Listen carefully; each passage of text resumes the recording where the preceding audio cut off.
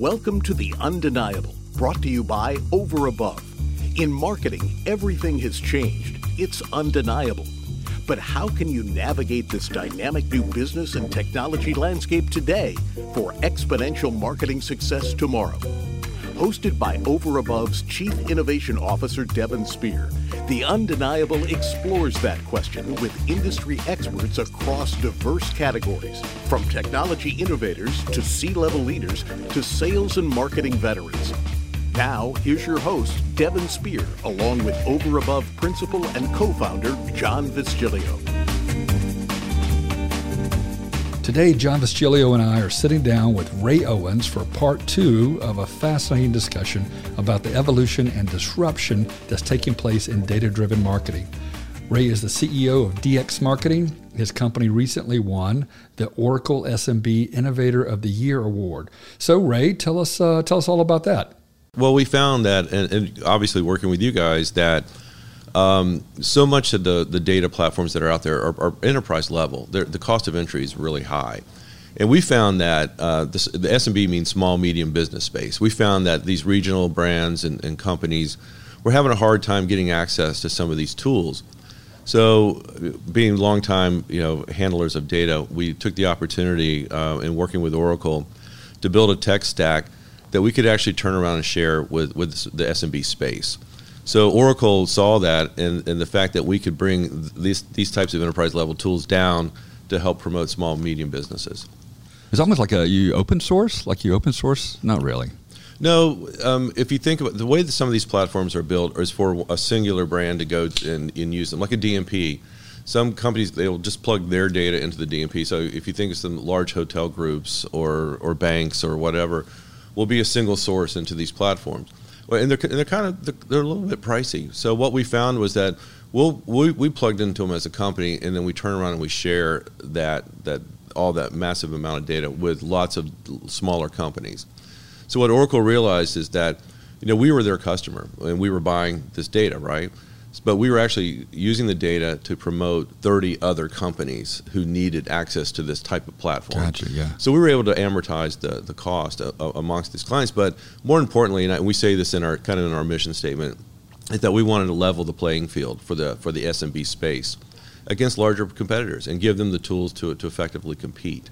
So that's really, so Oracle recognized that what we were doing was sort of spreading some positive marketing data, with multiple companies that wouldn't necessarily be able to afford the platform itself. Yeah, that's it's the cumulative effect, right? The more data breeds more data. Like the herd effect, yeah. The herd effect, yeah. Yeah, sure. I think that's fascinating. When I try to describe our partnership and working together, I often say, Ray, that what we're doing together allows, like you just defined, SMB, small, medium businesses, to do what was previously restricted to only the Fortune 100, sure, maybe Fortune 500. I mean, they are doing this and have been for maybe a decade, but now, in 2019, it's available to a bigger audience. Yeah, and John will appreciate this. Back in the direct mail days when you're buying lists and the demographic list and the hot leads list that came out on a monthly basis, you roughly had choices of 600 or 700 variables potential. We don't use that many,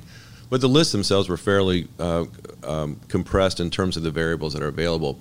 One of the things we found fascinating when we got to look at the data management platforms, the DMPs that are out there, is the amount of the exponential additional amount of data that's there. So we're dealing with 700 attributes over here on the offline world, but we're dealing with 70,000 variables on the online. So it just creates more depth, more scope, more insights into what our potential consumers are doing, or customers for our clients, but also their own customers as well. You plug data into these DMPs, and it really gives them an advantage to grow their business that is really just available to a select few. And when I say select few, I mean hundreds of companies that can really afford to get into this massive amount of data. Is it worth defining online and offline? I mean, some of our audience probably knows the obvious part, but the offline data is more the historical view of. Right, it's the typical. It's the physical address. You live at 123 Main Street. You have 2 cars, 2 kids. You live in a certain neighborhood, zip code. DMA. So all just typical demographics, some lifestyle information. They like to play tennis. These are the typical things that are compiled by the offline data sets. So when you buy a mailing list, let's say, that's where you're getting from. We call that the offline file. Right. But if you were to take these consumers and put them into a DMP, into the online space, it just opens up more in terms of their activity. And they do it in a really smart, privacy-protected way, because the last thing you want to do is violate anybody's privacy individually. So what the DMPs do, and I think is very smart, is that they aggregate it. And so they only show you observations at a kind of a high minimum. I think it's 3,000. So if you put 50,000 people in to the DMPs, they won't start showing you activity until at least 3,000 are showing and collecting the same thing. So it's a way to sort of not intrude upon privacy, but get insights that tell you this is what your consumer wants to do. This is how they want to be communicated with. And here are the actions they're taking that we could actually drive an effective channel. Like, is it going to be social media? Is it going to be programmatic? Is it going to be streaming radio? That's the channel. You figure that out. But it's really how do you effectively communicate with them? And John was talking about what some of the motivations that drive them, what appeals to them about the brand, and communicating with them in a one-to-one way. And those are the things, John, we were talking about the DNA from direct mail, is to be able to effectively use online space in a one-to-one manner. Yeah. And I think that the key there is we've got the demographic, but we always strategically, our process is all about getting to the psychographics, right? The behaviors, the wants, needs, and desires. And I think when you layer your online and your offline, that's when you're able to truly get a better sense of who your audience is and what you could say that would actually trigger them to do something, to act. Yeah, John, as a direct marketer, we would buy a mailing list, we'd put some great collateral together, and we'd mail it to a house and hope that they were in market for the product or service we were promoting. And now you can actually identify those folks ahead of time, put them onto the online space, and actually wait for them to demonstrate some type of behavior that's around your product or service. So we call them, that's when they raise their hand. So we're very respectful. You put them into the DMP and you wait for them to actually show the intent. And then that's when you actually engage with the marketing message. One, it's more efficient because you've got a large pool and you're only talking to the folks who are actually showing intent. And so that's the way we've felt to leverage what's going on in the online space. But we rather put our data there and not use we call it non-transparent data that's kind of swirling. We want to know who we're talking to. Yeah. So it's really important. Along those lines, what if the Beatles promoters had access to all your data back in the 1960s?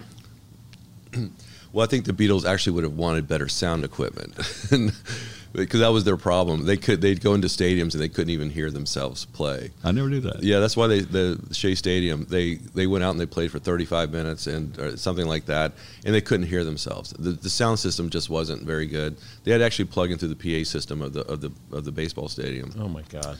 Yeah, so it wasn't. That's one of their biggest shows, the Shea Stadium show. Yeah, it was one of their last ones, or it might have been San Francisco that's when they stopped touring because they just couldn't hear themselves.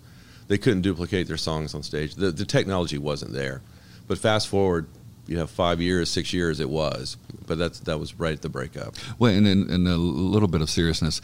In the 60s, there probably wasn't even really any list. Could you buy a mailing list in the 1960s? I guess you could, you think? Well, you could. You really had a handful of channels, broadcast channels, 3 or 4, the big ones.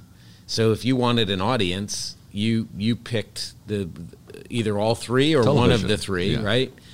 You had lots of radio, which was the other way in which you decided who was listening or watching. But the fact of the matter is, it was all batch and blast. It was all pray and spray, right? The thing is that the consumer had less opportunities to be exposed to marketing messages and communications, right? They had their mailbox, and they had the big three, television stations. They had a handful of radio stations. So as marketers, we had a high propensity of being able to reach our audience because we had a limited amount of channels. Yeah. Think about the transformation aside from data, aside from insights, the channels and mediums in which we can reach consumers is exponentially growing. And by the way, don't forget that it's all on demand. It's when the consumer wants it, how the consumer wants it, where the consumer wants it. I remember having a conversation with my business partner, Ralph. This is probably a decade ago. And we had some important political, I guess it was a presidential election, and I was asking whether or not his daughter, who was, I think, in college at the time, now a really important member of the Over Above team, I asked her, is Nikki going to watch the debates? And he said, I talked to her about that, but her answer was, why would I turn on the television to watch the debate? I'll watch when I'm ready to watch that debate. Yeah. And it was just an interesting expression of, we grew up in a society, in a time when it was there, we signed up. We turned on, we tuned in. Yeah. And naturally, she just knew that wasn't where she came from. She came from, when I want to watch it, where I want to watch it, how I want to watch it, I'm going to watch it. Yeah, it's the difference between a synchronous world and an asynchronous world. Everything is on demand. So the schedule, the broadcast schedule, is completely irrelevant. But to try to be a little strategic in this, this 1960s question, something did happen for millions of 16, 17, 18-year-olds in the United States that they knew about this Beatlemania craze, and maybe it was, I think radio played a huge role, right? And a little bit of television and moms and dads and newspapers. But I would argue, or we could debate, was it more viral marketing? Was it more word of mouth? And then the venues, the concerts. Right. But contrast that with today, where we're doing all that, like we've been talking about. We're doing all that in a targeted, data-driven way, not an analog way. Yeah, there was a great example I heard. I saw the founder of the Geek Squad, at Best Buy. Best Buy bought them. I saw him speak at a conference, and we were chatting afterwards. And we were talking about exactly what you said about 16, 17-year-olds, or now with communication devices linking folks together. He said, I was in Washington, D.C., and it snowed, and it snowed like crazy. And then they put out a little note out on social media, let's have a snowball fight on the mall, and 2,000 people showed up an hour later. 2,000. I mean, how do you activate that many people that quickly? And it was within an hour. They were on the mall having snowball fights, all coming from the same message. So imagine Twitter in the 1960s. Yeah, you remind me of something that we talked about earlier, and that is the adoption of the sharing of data. When you recognize that there's a benefit, you mentioned Uber. We talk about other platforms. When there's a measure of convenience, I'm in. Take, for example, all these great food trucks who will geolocate at a not a predisclosed location, right? But they will geolocate at 11:30 when they're ready to start serving. And so the millennial, all of us old guys too, we're in. We've adopted that technology, that platform that's capturing data, and I'm using and sharing that data in a way that has a benefit for me. So I think when you in the conversations that we're having with our clients, when you contextualize it that way, there's something in it for you, right? And when you can get to that one-on-one where I'm providing you relevant messages, not irrelevant messages, I think it begins to sort of bring down the anxiety associated with privacy and all those kinds of things. Yeah, I think the food truck example is a good one, because if you think of all the location intelligence that goes through, like the driving apps like Waze, and I mentioned that before, is that they can see aggregation of the people and bodies in certain areas, and food trucks are coming up and going to where the action is, and that's all. It's using the same thing, and it's benefiting the crowd that's there.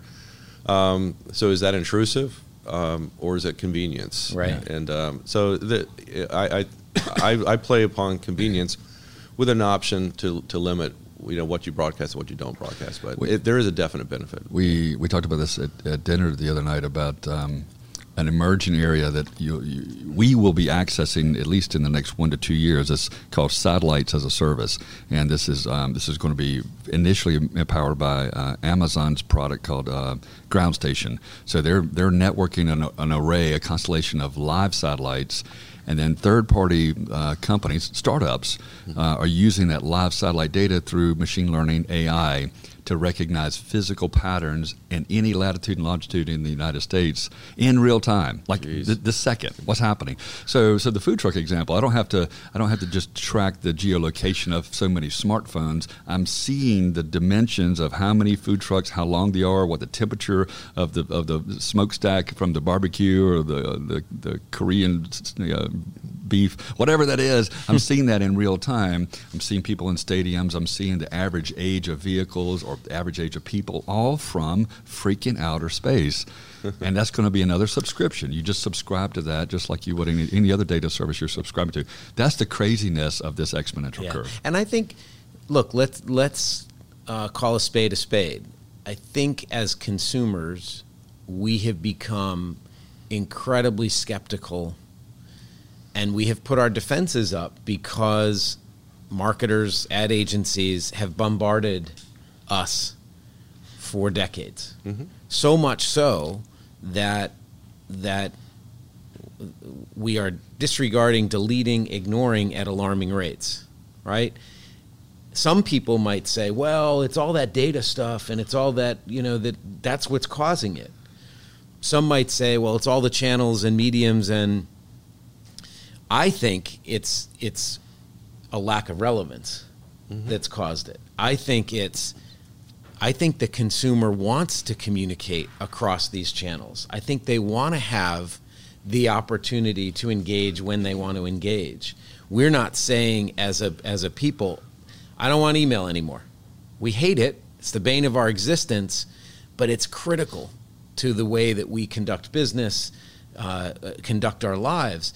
So I think it behooves the marketer to be smarter about how you actually serve up messages. And so I think that we have to recognize that the propensity to ignore and delete and disregard is our opportunity, right? Because what we really need to do is figure out ways of cutting through that clutter and cutting through that noise and making sure that the message that we are responsible for creating for the brands that we represent actually cuts through. And you do that with insight.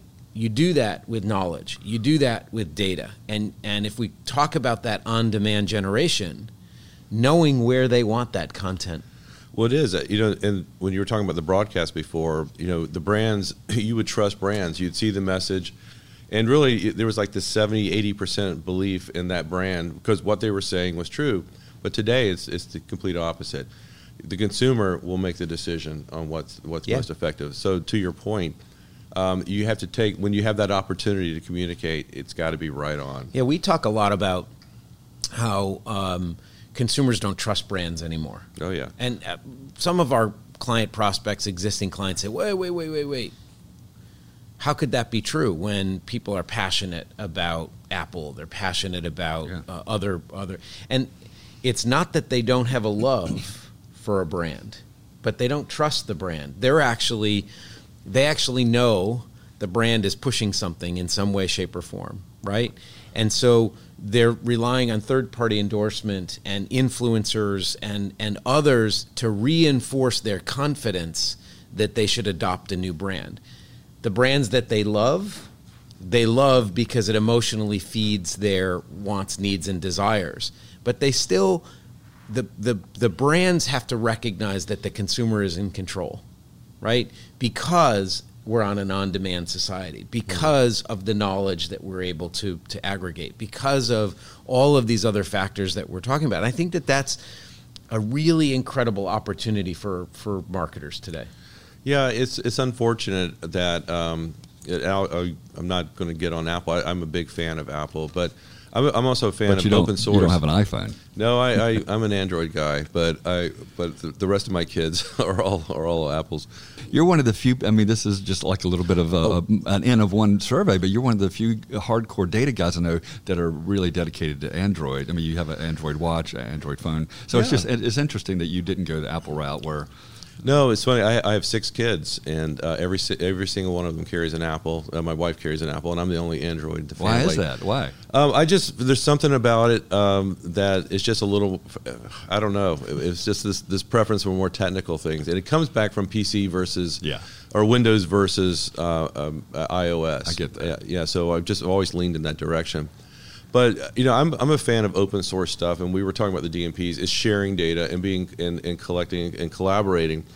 I get upset sometimes that some of these platforms wall themselves off, and Apple's interesting because they were cutting cookies. Safari's cutting cookies and access, and so you're not sharing your data, but then they come out and hand you a credit card. Just this month to collect and aggregate and see your purchases. And so you can't have it both ways. You're shutting off the rest of the consumers and you're walling in your own and gathering the same data. And so it's a little it's contradictory and it's a little hypocritical as well. So I think of the quintessential walled garden as Facebook. Why don't you just talk a little bit about how Facebook partitions their data? Well, I tell you, if I could understand why they make their rules the way they do, like they shut off real estate. There was some HUD concerns, so they cut off targeting for real estate. I think our audience wants to learn, this insight. You're an insider. You're a big data insider. You know what is happening in these platforms more than a lot of folks. So just pick up on the Facebook thing. Facebook is a walled garden. What does that really mean? Well, it just means that the data they're collecting, they're using it obviously for their own uses, and they're selling advertising, right? So you want access to this group, but you don't get a whole lot of information about who you're targeting or who you're reaching out to or a potential customer, and that's what the walled garden does. They sort of keep it internal. It's unfortunate that the problem they had with Cambridge Analytica and that data, they gave data to a third party who misused it. And what they did was they penalized the advertisers who were buying their platform anonymously, not getting their data, and they were penalized. They, if you're aware, they turned off their partner categories that allowed us as clients and advertisers to be a little more effective in targeting. We could choose certain variables we wanted within their platform, so we reached moms, or we reached soccer moms, and with some of those overlays. They cut all that out. And so now what we're having to do is we're having to identify the soccer moms first and then put them into Facebook because that's who we want to talk to. And I'm using that as an example. But is that methodology in actuality a better process? I think it is because it gets back to this thing about transparency. We want to know who we're communicating with. Yeah. Because, and John mentioned it before, this sort of load and push, it's almost back to just mass, and we're there's a lot of waste there because we're not reaching the right consumer. So Facebook's just made it harder for you to actually, as an advertiser, use their platform that way. So, but fortunately, because we're building the data first and pushing so much of it to them as a partner, we're doing the targeting up front. And then using Facebook as the channel for the application actually to reach that person if they're actually in app and using Facebook at that time. And would you say Google is much different? Is Google's walled garden different than Facebook's? It's just bigger. Yeah, I think ABC had a great stat I saw the other day that Google, the median Google is bigger than the top 10 agencies combined. It's just a prodigious amount of data. But again, the way they use it and the way they, some of their algorithms, the way they shut advertisers in and out, I think is hard. You're constantly having to swim upstream sometimes. Yeah. For our listeners, if you care, check out this futurist that I follow. Her name is Amy Webb, and she's released a book earlier this year called The Big Nine. And so these are the 9 tech companies that really control everything on the planet. 3 are in China: Tencent, Alibaba, Baidu, and then the other 6 are U.S. companies: Apple, Microsoft, Facebook, Amazon. Google. Probably So, Adobe maybe. Maybe my last question, because we're going to run out of time, Ray, is what excites you the most about the future? If you just thought a year or a couple of years down the road, what are you most jazzed about? Well, I mean, we've talked about this today, this progression of the data, the way it's been building up over the years.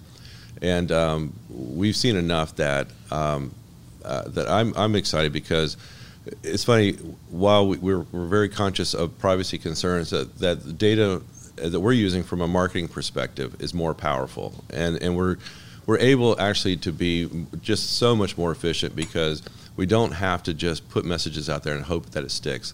Like John was saying, is push, because today people are pulling messages. You just can't push anymore. They're choosing when to pull. And so, for us, we just want to stay ahead of that curve and continue to do that in a privacy protected way, but also just the way the tools are being built for convenience, for connectivity, ease of use. All these things are really, from a marketing perspective, make our life a lot easier. Well, we without naming specific technology or whatever, it's the sharing and the aggregating of data used in an effective way. And like we talk about in every episode of the Undeniable podcast, this is all changing at an exponential rate. Yeah, I wish I could predict some of it. I'm always surprised. I remember when fax machines came out. That's how far back I go. And I thought, no, it'll never. We'll still mail things. People won't fax, but yeah, they do. They do fax, and emails the same way. So as technology comes and it disrupts, but at the end of the day, it really is hopefully just linking us and creating more convenience and for all of us. I am holding out for the Star Trek transporter, which should be here next Christmas. You think? I'm hoping. I mean, I'm going to pre-order one. You got to watch the movie The Fly. You might just think twice about that. Ray, we appreciate your time. We thank you for joining us on this episode. We are excited about navigating this disruptive future in partnership with DX Marketing and embrace all the new things that we can do together, ultimately for our clients. I mean, the win-win is, are we helping companies be successful? Sure. Thanks, you Ray. guys. Really appreciate it. Thanks, buddy. Thank you. This has been The Undeniable. Thanks for listening. If you enjoyed today's episode, please subscribe. For more information on this or any episode of The Undeniable, please visit www.overabove.com/podcast.